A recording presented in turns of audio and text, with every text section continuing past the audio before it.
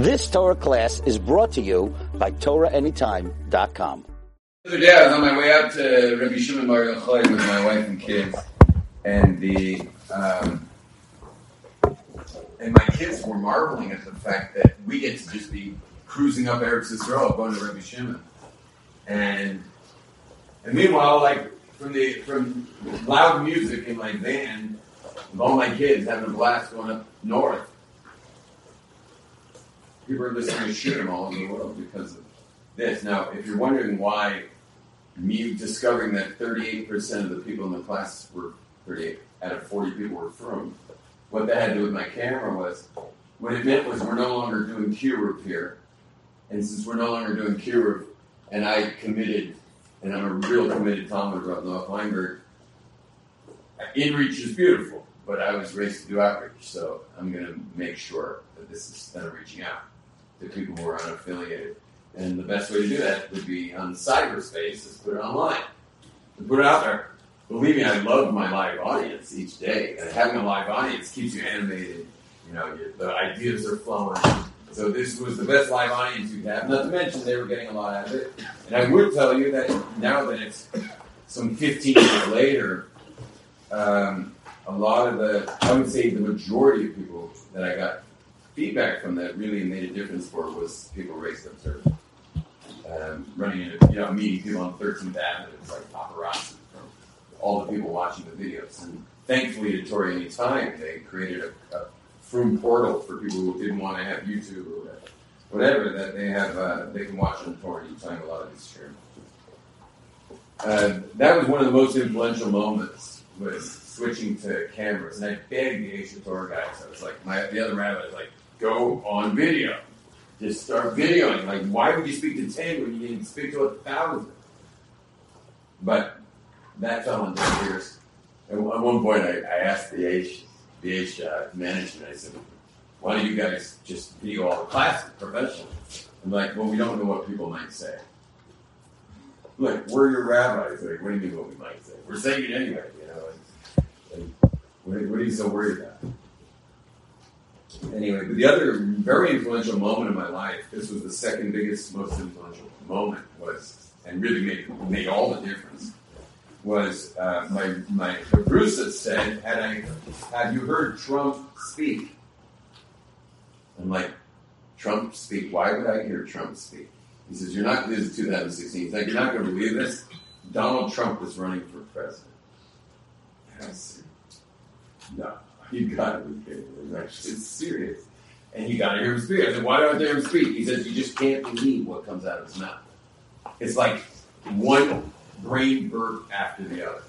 Like his brain's just burping. And he's just saying whatever he wants to say. And you just got to hear it. So he says, listen, I'll line up the speech during lunch. You just pop by my table and you'll listen to a little bit of speech. I couldn't listen to much because I felt like my ears needed a mikvah after hearing it, but I listened for about 20 minutes till I finally hit pause because I just couldn't listen anymore to what he was saying. Coming out of a base midrash in Yerushalayim, to have someone speaking like that. I mean, it was really funny, but it was whatever. But this is how powerful we can be affected by media. The next day, I get into my regular class at Ancient Torah, I hit record, and stuff comes out of my mouth. I was so unfiltered. Crazy. I said crazy things in that class. And at the end of that class, we had a whole machlokas. We decided, do I press post or do I not post? Can I post such a video? And we had a whole machlokas. Some said post, some said nothing. We couldn't decide what to do until finally I realized you can delete your post. So just press post, and if Aisha Torah gets like 1,000 phone calls for what kind of stuff's being said over there, we'll delete it. So I posted it. And I wound up with, instead of getting the regular, in a day or two, getting a couple thousand views, it went up to like 20,000 views in like 2 days. And that was a major game changer for me. When I realized we're at a point in history where you got to say what's important to be said. You can't mince words anymore. We're at a point in history where the truth needs to be told.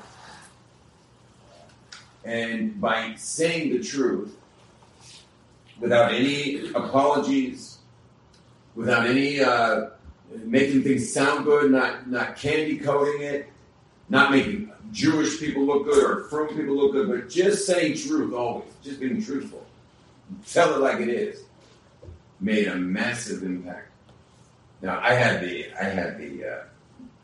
extra benefit of being a Baal Tshuva because I don't have to worry about shidduchim. We're already past this. So, meaning not everyone can do this. Baruch Hashem, I didn't realize that because we live in Yerushalayim and the average Yerushalmi has no idea what I do at all. I mean, they just know me from the mikvah. So it turns out it doesn't affect our shidduchim anyway because they have no idea. They don't know that they can go online and watch me. So, anyway, is there any water here? That looks like one of the waters from our van.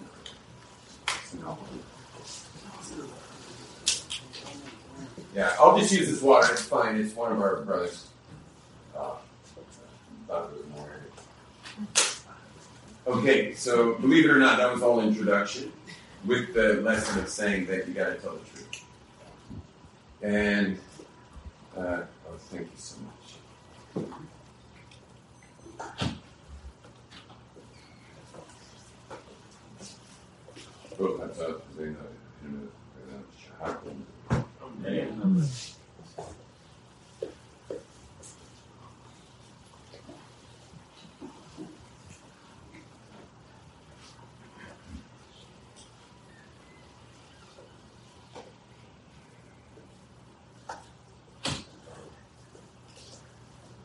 So everything exists in order and chaos. Everything exists in order and chaos. When you go to a synagogue that's too orderly, it's like you don't feel spirit there. You don't feel the spirituality if there's too much order in the shul. I've been to these order shuls. You just don't feel it. It's like the story of the Baal Shem Tov when they brought he was going they were in Newtown and the people in that town wanted to show him the shul, and he gets right outside the shul and he just couldn't go in. They're like, "Why aren't you going in?" He says, "I can't go in." Thank you very much. He says, "I can't go in." Thank you so much. The shul's full of prayers. The shul's full of prayers.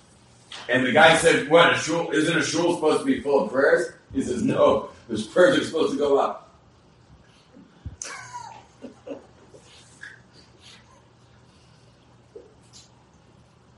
Then that's order, that's Seder. Then there's chaos. Chaos, very good for the spirit. Spirit and chaos go together. But too much chaos brings anxiety. Too much chaos, you get anxiety. When you make a risk, take a risk in business. Take a risk like the gentlemen who've come with me to Texas are taking a risk. Put their lives in my hands for the next 5 days in our little compound in Waco. Just kidding.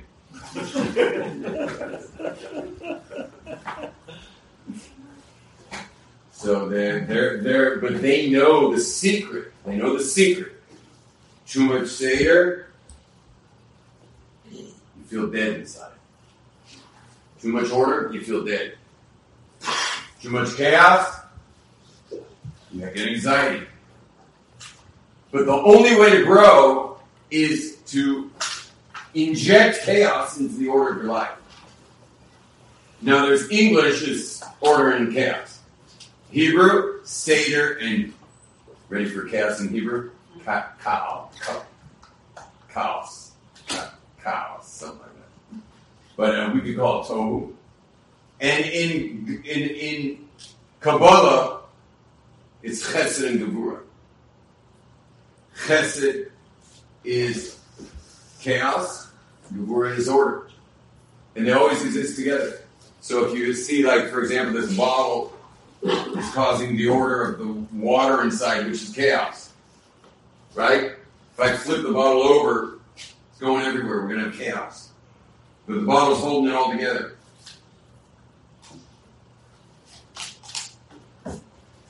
There's a million things I could say right now. Chaos. But my brain is making it's ordering the words that come out into an order. And it's right in the balance of chaos and order where the magic of life happens. It's right in that balance. Not enough chaos, you feel dead. Too much chaos, you can't sleep. And God creates the world this way. The entire Bria comes from God's causing the Or Ein Sof to shoot into the world. But that is expansion, and expansion causes chaos. The more things expand, the more chaotic they get. The fancy word for that is entropy. Entropy is the chaos that comes from expansion. And then there's another aspect to Hashem's world that's called Gevura, or order. And that's how that infinite light is then filtered out via very specific Olamais worlds. That the light actually becomes focused into our world here, into the physical world, which is order. An expanding universe should really expand out of control into absolute chaos. Yet we see there's an order. And we have names of God for this. The name of God for chaos is Shem Hashem. The Yud and the Hey and the Vav and the Hey is the Shem of chaos. And then we have a name for the order of the creation, and that's Shin Daled Yud. She, that it is, die, enough, limitation. And that's what causes order. And the reason you're able to sit here in an orderly fashion and that our Earth orbits the sun as it does and the moon orbits the Earth as it does, all of that is happening because of the Shem, Shin Daled Yud. And if God were to remove that word from creation, our entire universe would go into absolute entropy and disappear. God doesn't have a name. All those names that we use for God are verbs. They're actions. Chaos is the flow outward, and Shakai is that which orders it. And we all have to create a balance of the two. We have to create the balance of the two professionally. We've got to create the balance of the two spiritually. One example that Rav Shalom Shachna Friedman, the Hornishtackle Rebbe in Beitar, says that you got to go into shul with enough time to do Shmoneh Esrei by Zman Tefillah. However, once you get to shul, you must throw your watch away. You cannot pray to the clock. And you'll notice in a Hasidic shul, you'll never find a clock in the Mizrach. Go to Litvish shul, you'll find multiple clocks in the Mizrach.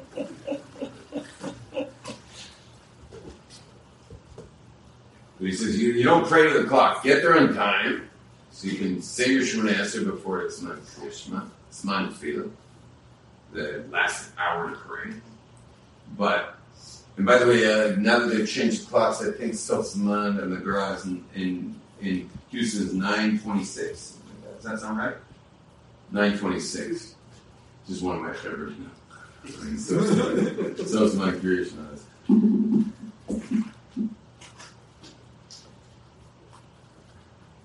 So let's bring it back to our traditions, like as a Jewish people. That's order. That's order. Meaning for you to keep the minhag of Seinu, and not just the minhag, but the halachas and the holding on to the nevuah of Moshe Rabbeinu. That's order.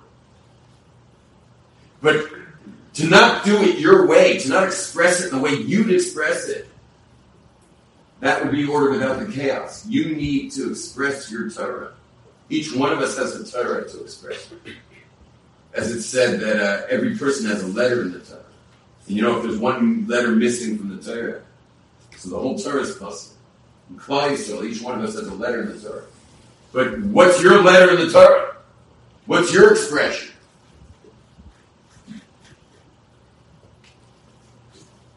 After the war, the people who rebuilt Yiddishkeit in New York, there it was just to recreate the order, an order that we had in Europe. It didn't have its eye, though, necessarily on the individual. And this goes also for community versus individual. Community is an order. You have to have it. You can't live without community. But there's also the individual. The individual represents chaos.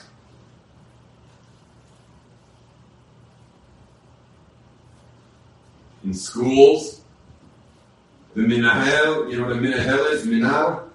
Yeah, minahel means the person from hell. Minahel.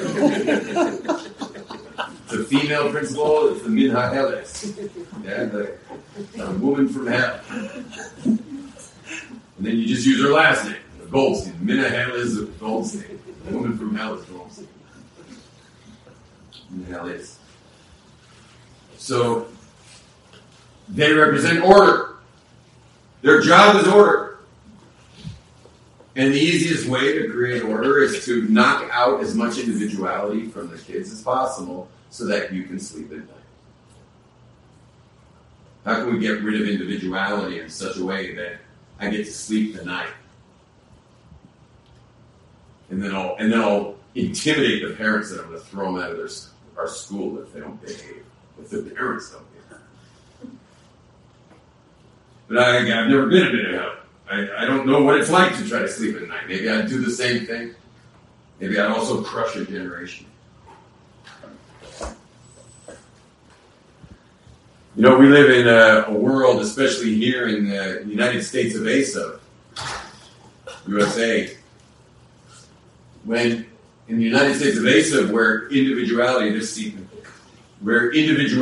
is like the name of the game, man. They don't have any concept of cloud. In America, everything is private. Everything's individual.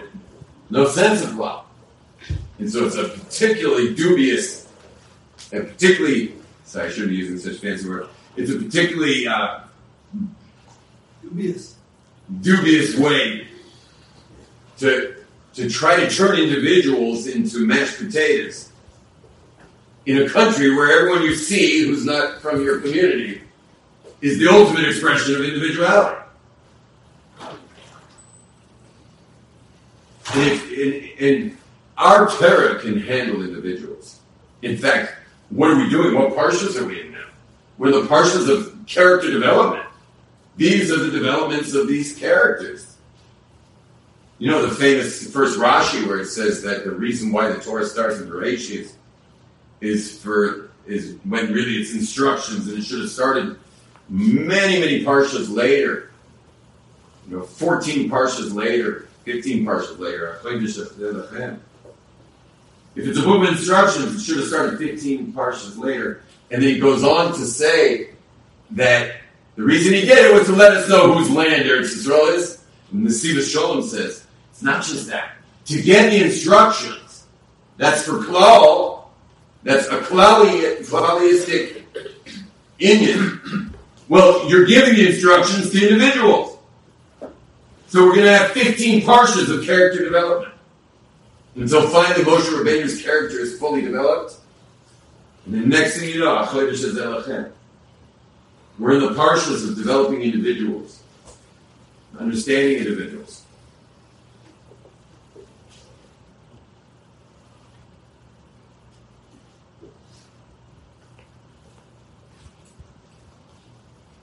Very interesting for people raised observant. When you're raised observant, you always have this monkey on your back.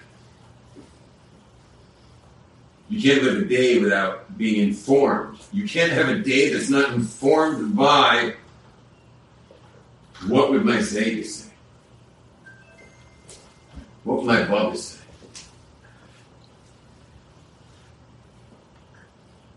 So on the one hand, you have your desires for individuality. On the other hand, you have this desire to give nachas ruach to your parents.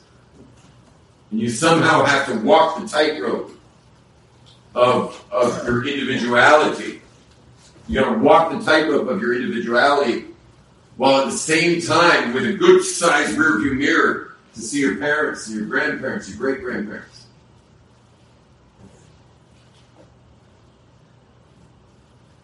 And one of the biggest challenges for Bali Chu when they have the very challenging situation of trying to become part of a community. It's so challenging because, see, if you're raised secular, especially in America, your individuality is so powerful that when you see a community who's got their eyes on their bubbas, it's almost like they're sitting on the dashboard, driving, looking out the back window.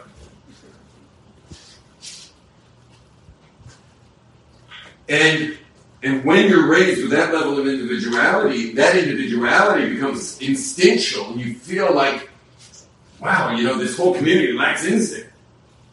And they don't even want to find themselves. It's like you want to walk up to someone in shul and tell us and grab them by the lapels and scream, "Who are you? Who are you?"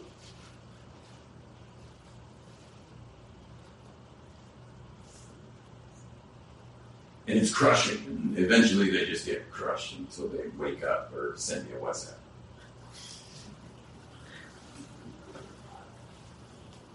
And I tell them, when they send me a WhatsApp, I tell them all the time, I say the following. I say, listen, you've got to understand it.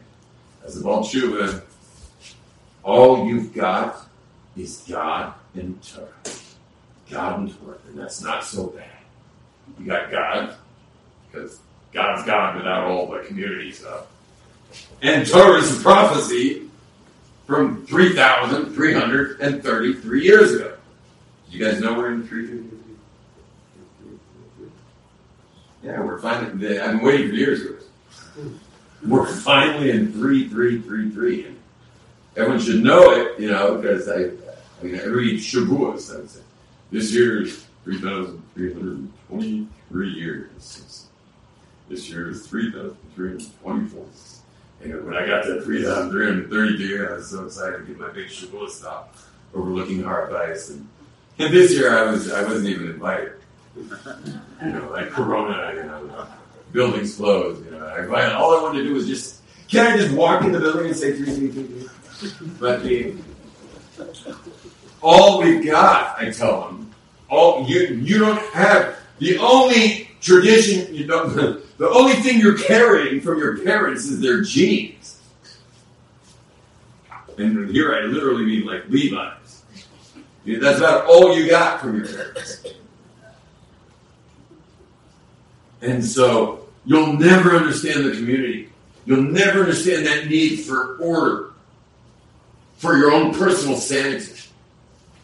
And boy, I met a lot of people who are very far from Brooklyn today. Very far from Williamsburg, very far from Lakewood and Monroe and Muncie and all these places. But there's a shame in their heart.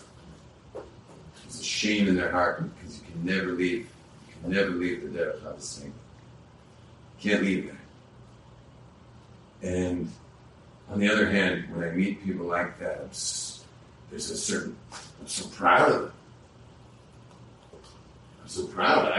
I don't know what went down over there. I don't know what happened.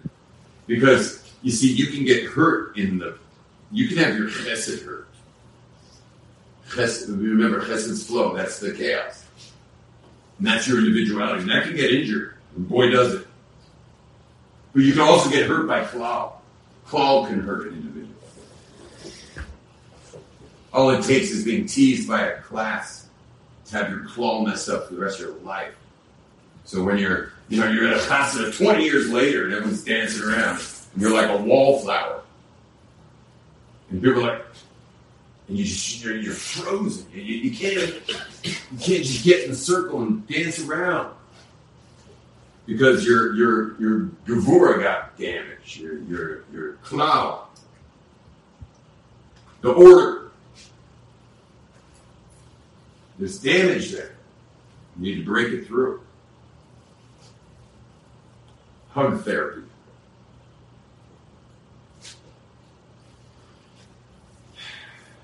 both have to be happening. All of us have to have chaos and order at all times. You know, when I'm surfing, I was out last week in Ashdod on Thursday. I was surfing Ashdod.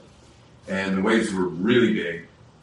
And I had my mountain bike in my car in case they weren't. A little insurance policy. And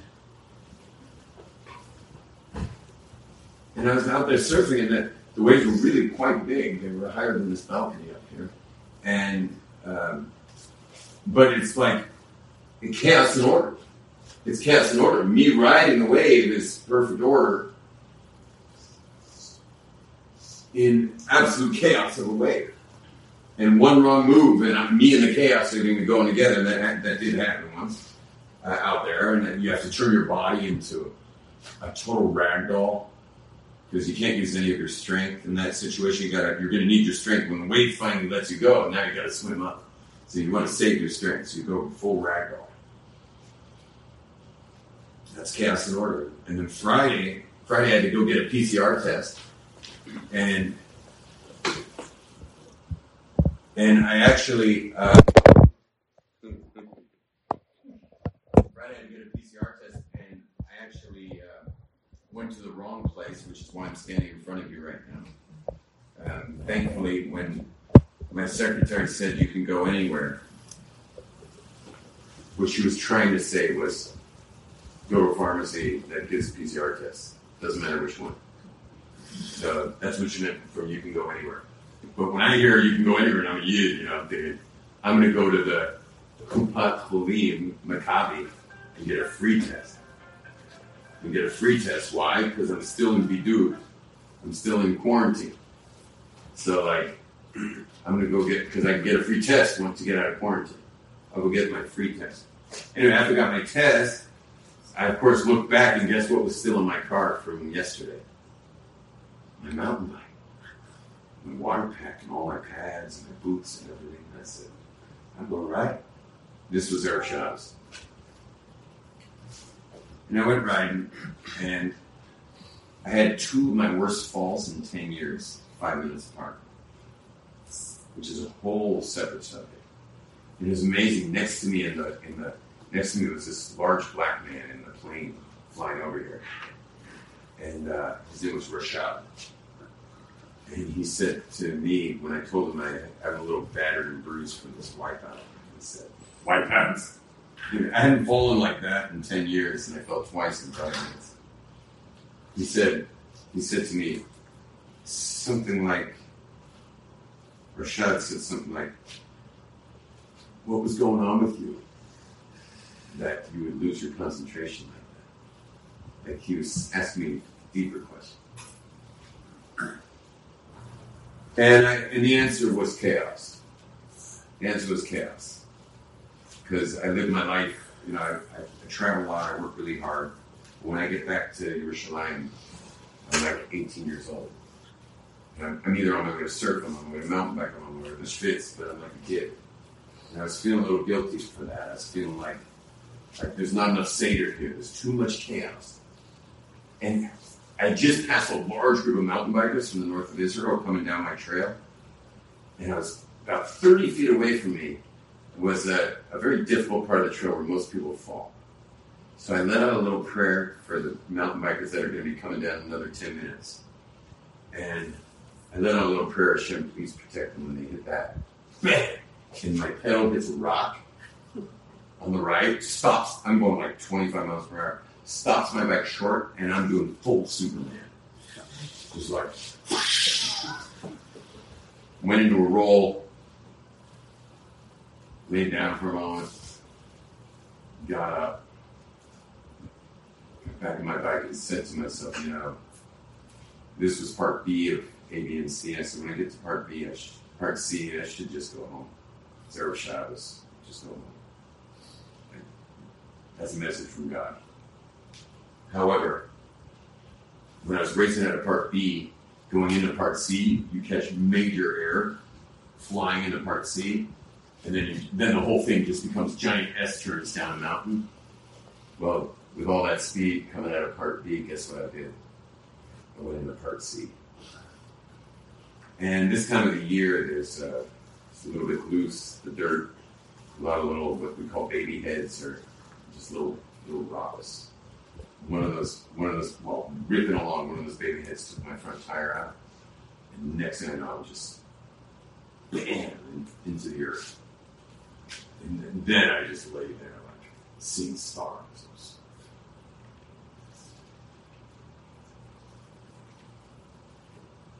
The beauty of mountain biking is chaos and order. Because the trail is ordered. The sides of the trail, which sometimes are steep things or cliffs or whatever, are chaos. And I'm feathering the brakes. As I go down, I'm feathering the brakes with micro adjustments right between chaos and order. Too much brakes, the trail's no longer interesting. Not enough brakes, you could fly right off of it into absolute chaos. That's where life happens. Is right in the balance of chaos and order. If your life's too much order and you're bored, take some risks. If your life's too risky and you can't sleep at night, get some order. But there I was, totally ignoring my inner voice for order. Mr. Chaos himself, in part C. I'm going to finish my ride. Now, what do you guys think? You think after I got my PCR test, I called my wife to say, what do you think if I went riding?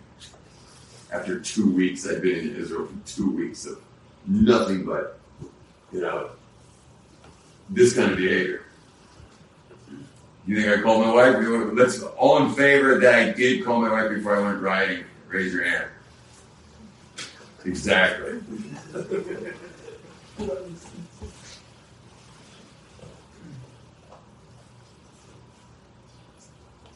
And here I was, just battered and bruised from having gone too far into chaos. And God just showed me, like, you have to understand, I write a lot, and I'm not falling in a decade. I've been falling twice in 5 minutes at high speeds. In total, crazy falls.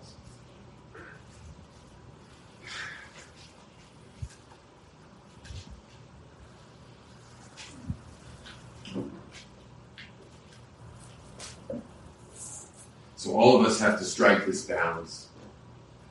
A lot of us have to heal. Those of us who have had we got bit too hard by chaos, like I got bit on Friday. So we feel like we never want to take another risk again. I'm never going to risk my heart again in a relationship. Because I got hurt going into the chaos of love. Or the opposite of my I got hurt by the claw. The claw injured me. And now I don't know how to relate anymore. Well, I gotta heal that. We gotta live that balance. Sometimes it requires healing one of those parts. But this is such a perfect and easy formula for all of us to live powerful and meaningful lives. Is to be right in that balance between chaos and order. And that's what it means to make a l'chaim. Because l'chaim is chaos. You're jiggling up the operating system. Like, why would you don't see this in nature. Right? Koala bears eat eucalyptus leaves. Not peyote.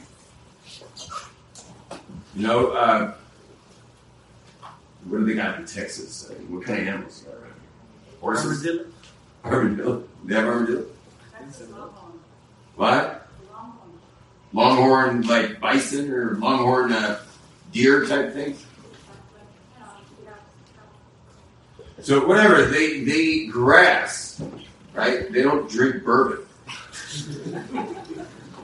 So, we're the only species that's got to jiggle it all up.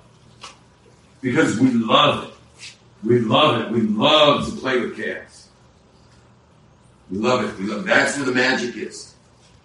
That's the way tefillah should be. That's the way a shul should be.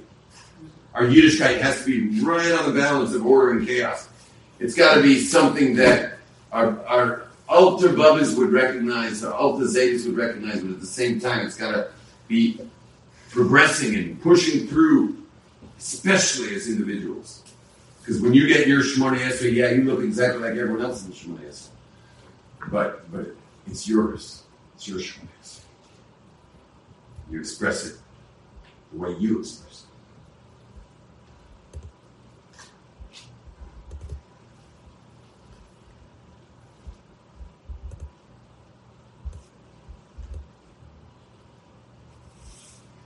I'll just finish with this. Every time I say the words in Nishmas,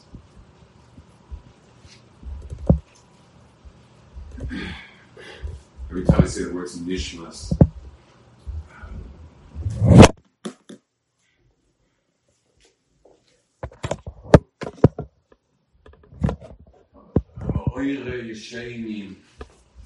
one God who wakes up the sleepers, who makes the Nadonim, and he awakens the nappers. And he gives voice to the mute. How many people are asleep? Big time. How many people are just napping in their lives? How many people have lost their own voice? How many people have their hands tied behind their back from their self-expression? And how many people have made grave mistakes in their behavior? They're falling all the time. How many people are bent over because they haven't listened to their own voice, their own moral contract within their hearts? They've breached their own red lines.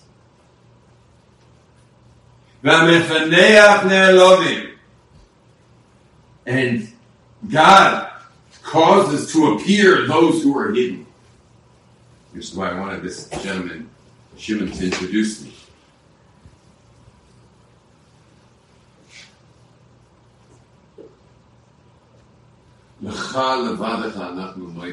Whenever I say that, I'm under my tallis on Shabbos, but my tallis doesn't end here where my back is, like a usual tallis. My tallis goes way back. It's a giant train, like a wedding dress train. And underneath all of that is everyone I'm praying for. We're all moiding you. We're all recognize you, Hashem. I always have in mind everybody when I say that.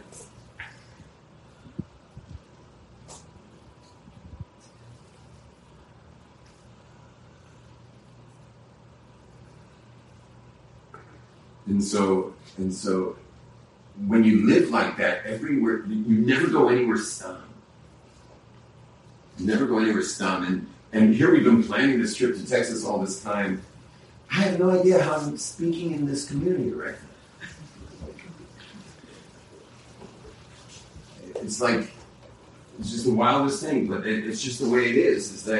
Is that you're never, ever anywhere stunned. I want all of you to leave tonight knowing that everywhere you'll ever go, business trips, you're just in the store and there's an interaction, but it's never stunned. It's never, what's the word stunned in English for English speaker? It's never coincidence or by chance. It's all scheduled events. Again, I'd only be here. Oh, I forgot that. I'll finish that story. So I went and got the free PCR. Motzi Shabbos, I get a call from my secretary. She's like, yeah, I see your PCR result. She sees all my stuff. She says, I see your PCR result. It says, not for flights. I'm like, what? And she's like, yeah, they don't want people taking advantage of getting the free PCR, so they put not for flights. And I'm like, what am I going to do? And she's like, you got to race to the airport. I said, my flight's not for 5 hours. She's like, tough luck. I'm sending you a driver. Be ready in 5 minutes. I wasn't going to pack for another 2 hours. I wouldn't pack. I pack as quick as I can. 5 minutes later, I get taken to the airport. I get my quick tests. They said it's up to 4 hours. I'm like, what? Of course, they let me in front of everybody. It was very nice. I asked who the manager was. He just immediately crossed me, brought me in the front. gave me my little thing up the nose. And anyway, but I thought, since I'm at the airport this early, I want to chill in the lounge. I don't want to chill out here. I want to go in. So I went up to the ladies behind the counter and I said, I got this PCR that says no flights, but can you call your supervisor and see if I can get in?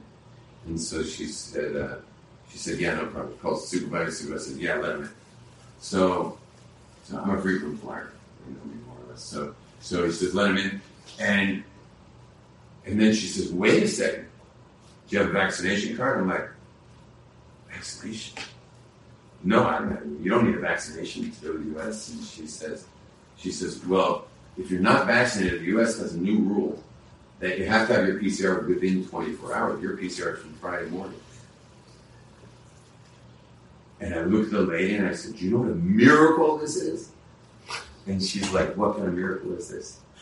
I'm like, I have a PCR that I took, a half hour ago in the airport for tonight only because I went to the wrong place. And she says, yeah, I've been feeling terrible. All these people keep not getting on their flights.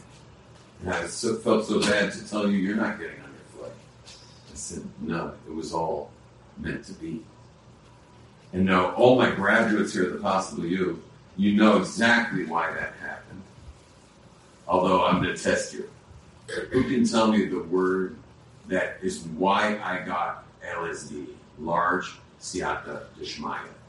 Okay? Commitment. Say it louder. Commitment. How do you get large Siyata Dishmaya? Get fully committed to things. Be all in. Burn the bridge backwards. Stop taking little exits along the way. Don't let God see any exits in your life that you might take. There's no way out. Get all in when you do something. Go all in, and you get Siyata Dishmaya. And so, I literally wouldn't be standing right here right now if it wasn't for an incredible Siyata Dishmaya that all happened. And it's also very cathartic for me to understand my wipeouts on the bike. Because I never was able to put it together. As I was saying the stories, I put it together with the chaos and the order. And this 18-year-old that's still kind of mopping the floor with my 53-year-old body. That 18-year-old is going to grow up this trip. We're going into the prairie now. We're literally leaving now as I finish this. We're going into the prairie now to transform our lives.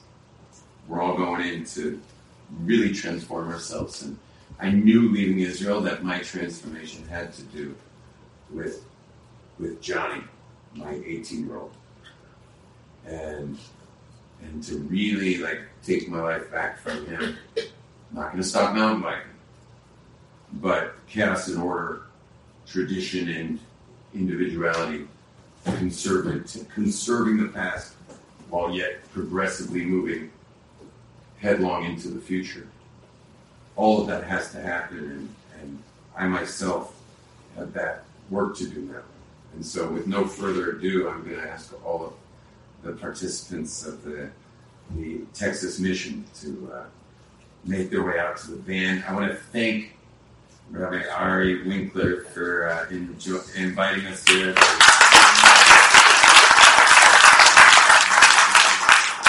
Thank you very much, everyone, and it was a pleasure to speak to the community. Maybe somehow I'll do it again one day. You've just experienced another Torah class brought to you by TorahAnytime.com.